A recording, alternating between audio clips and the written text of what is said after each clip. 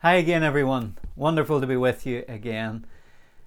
This is praise time, I believe. If ever there was a time in history, we need to learn as God's people how to praise the Lord. And in this episode and the next, I want us to consider the subject of praise. Has anybody else had lockdown blues? Yeah, at the very beginning of lockdown, some people had it, some in the middle, and I have to say it's been more difficult for me near the end as we've kind of broken out into this unknown space, not knowing what we're allowed to do, what we're not allowed to do, and what the future might look like. But I believe that something's happening, that many people individually and indeed society corporately are experiencing a kind of heaviness coming upon them right now. The Bible talks about this spirit of heaviness. The NIV speaks of it as a spirit of despair. The ESV, a faint spirit. The Young's translation, a spirit of weakness. Now, of course, heaviness is a condition of the human spirit. Jesus invited all you who labour and are heavy laden to come to him and find rest. But heaviness is also the effect of the demonic spirit of heaviness that can come against us at times and even can afflict a whole group of people. And so what is the answer to this problem? What is the solution? I'm not saying it's the only answer, but I believe here in Isaiah 61 verse 3, we have a key that unlocks this problem. We read there that Jesus, as the Messiah, was prophesied that the Spirit of God would be upon him to preach glad tidings to the poor, to heal the brokenhearted, to set at liberty the captive, to give recovery of sight to the blind, to preach the acceptable year of the Lord, the day of vengeance of our God. But Isaiah goes on to say this: to comfort all who mourn, to console those who mourn in Zion, to give them beauty for ashes, the oil of joy for mourning, and the garment of praise for the spirit of heaviness. Wow. What are we seeing there? Well, ashes speak of something that's burnt out, just like the joys of life at times can be reduced to an almost dying ember. But instead of those ashes, God in Jesus Christ is able to give us beauty. And the word for Hebrew and beauty there is a crown or a headdress, like a wedding garment. Instead of mourning, the Lord gives us the oil of joy upon our heads. And instead of a spirit of heaviness, we are given a garment of praise. Now, what's going on here is figurative language is being used in order to compare a funeral ceremony with a marriage ceremony. And basically what's being prophesied about Messiah is he's not going to lead a funeral cortege, he's going to come to break out a wedding celebration. And so, when we consider the clothing that's spoken of here, that actually reflects mood, what we're seeing is that a garment of praise is what typifies the new covenant, what we have in the Lord Jesus Christ. And so, believer, you need to make sure your clothes are changed. I don't know if in lockdown you were a bit like me and you started wearing lockdown clothes like tracksuit bottoms, sweatpants, sloppy shirts. And after a while, I kind of got a hold of myself and said, you can't dress like this. It's affecting your mood. And you're working at home. You need to spruce up a little bit, dress up. And there's a sense in which we as believers at this time, we need to put new clothes on. We need to make sure that the circumstances around us are not affecting our mood or our disposition. We need to, if you like, power dress. Because clothes communicate, not just in the physical realm, but in the spiritual. There's a lot in the New Testament about putting off certain types of clothing and putting on new kinds of clothes. The armour of God in Ephesians 6, we're told to take it by faith and put it on, all the parts of the armour. But we read in Romans 13, in Ephesians 4, in Galatians 3, that we're also to put off the old works of the flesh and put on the new man, which is in Christ Jesus, all the fruit of Jesus' life through the Spirit. But actually, this is a little bit different here in Isaiah 61, because what's being spoken of here is it's actually the putting on of the garment of praise that will put off the spirit of heaviness. In other words, it's the adorning of this garment that will cause heaviness to lift off of us. Wow, and that's important. It's time to learn to praise.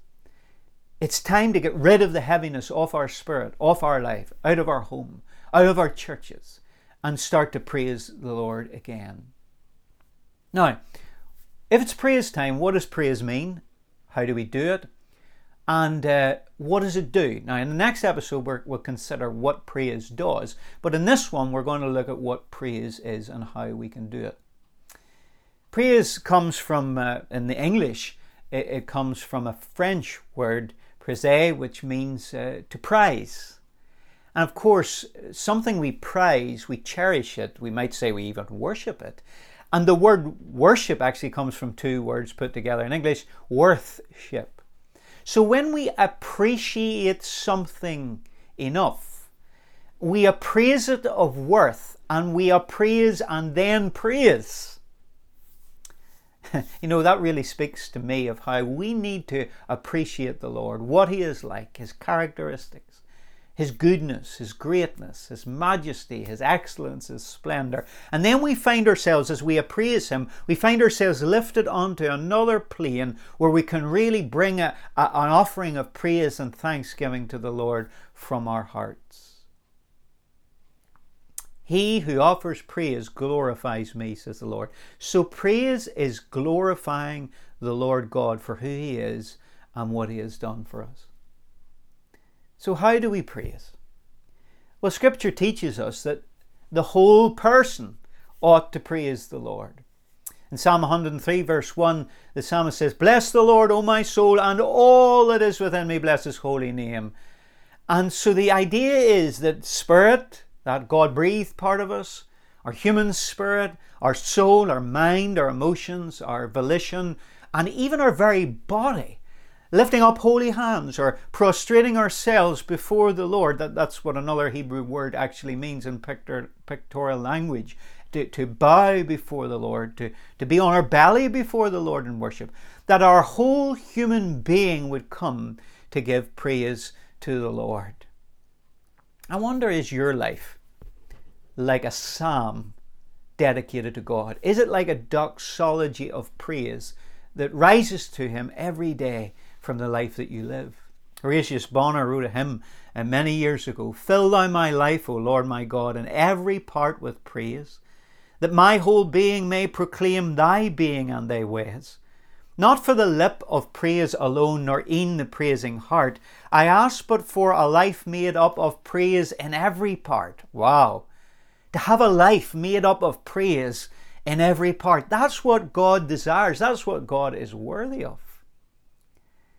So, how ought we to praise? Enthusiastically. We ought to praise in an unrestrained fashion, in an exuberant way. As the Word of God says, "Great is the Lord, and greatly to be praised." He deserves the highest and the greatest praise. So what does half-hearted praise say to the Lord? What do you think the Lord feels when we give half-hearted, casual, lackluster praise to the Lord? Well, we need to get to the place where we cast off all restraint, where we blow off the cobwebs, where we tell the spirit of heaviness to lift off us as we praise the Lord, as we become more God-conscious than people-conscious around us or self-conscious within us. Yeah, do you remember David? How he danced half-naked before the ark, and how his wife Michal rebuked him, and how he admitted that he lost his dignity, and yet God received his praise and honoured his praise. This is the way all great praise people and worshippers in the Bible acted. You remember Mary of Bethany, and she took that alabaster box of perfume and ointment and broke the box and anointed Jesus, and it says the fragrance filled the whole house and indeed the whole world, because this story has been told wherever the gospel has been preached. But isn't it remarkable that something was restraining her worship, but she smashed it? And Judas didn't like it. He was more interested in the money, and others thought it was a waste. But she was prepared to waste her worship on Jesus because He is worthy.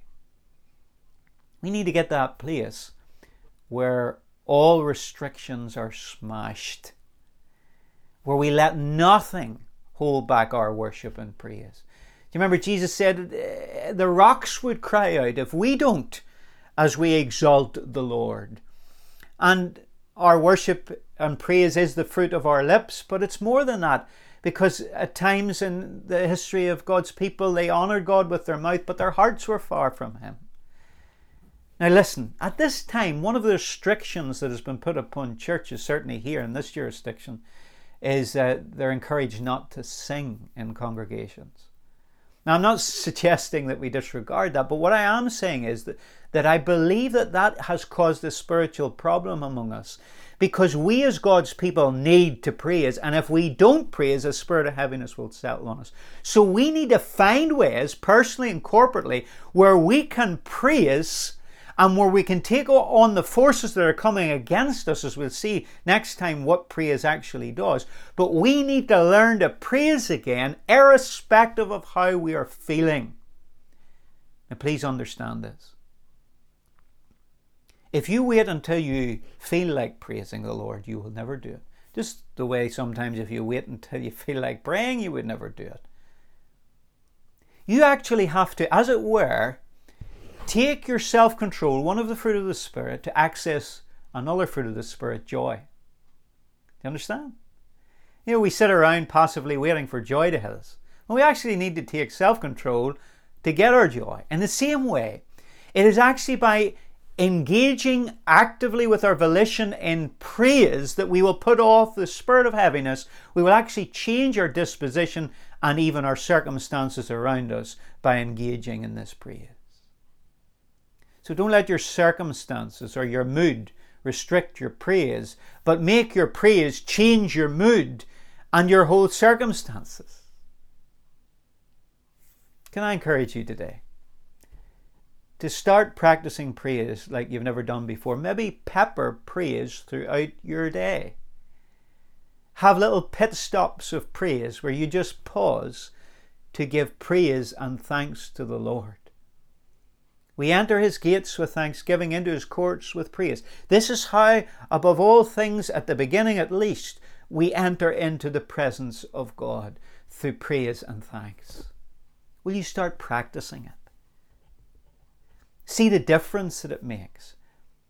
In fact, I guarantee you that if you do this and make a practice out of praise and thanks, even in the midst of the most adverse circumstances, if you give an offering of praise, you know what that means? When you don't feel like it, when everything says curse God and die, but you actually choose to praise God, you will live and you will experience the abundant life of the Lord Jesus by the Holy Spirit rising up within you and changing things. Will you choose today to praise the Lord? I believe some of you may have succumb to a spirit of heaviness personally, or whatever's going on around us in the ether of our environment.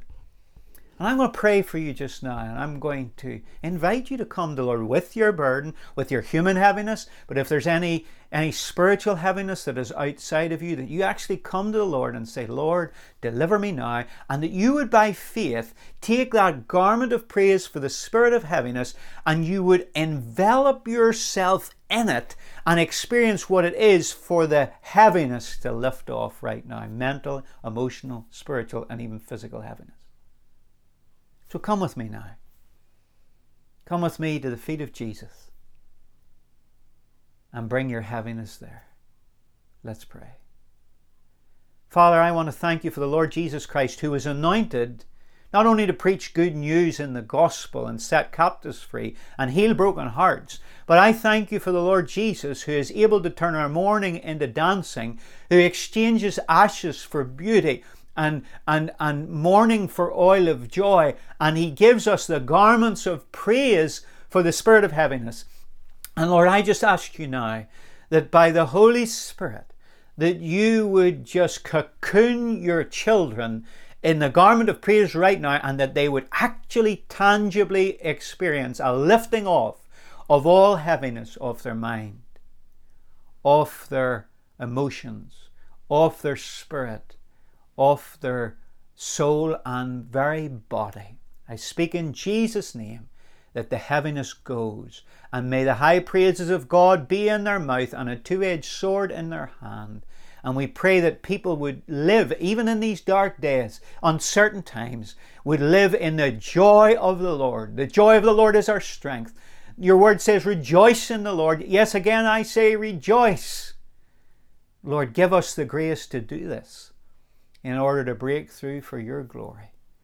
In Jesus' name we pray. Amen. Well, join us again next time and we'll find out what such praise does for us and in the kingdom of God and in the world around us. So join us next time for Praise Time Part 2. God bless you.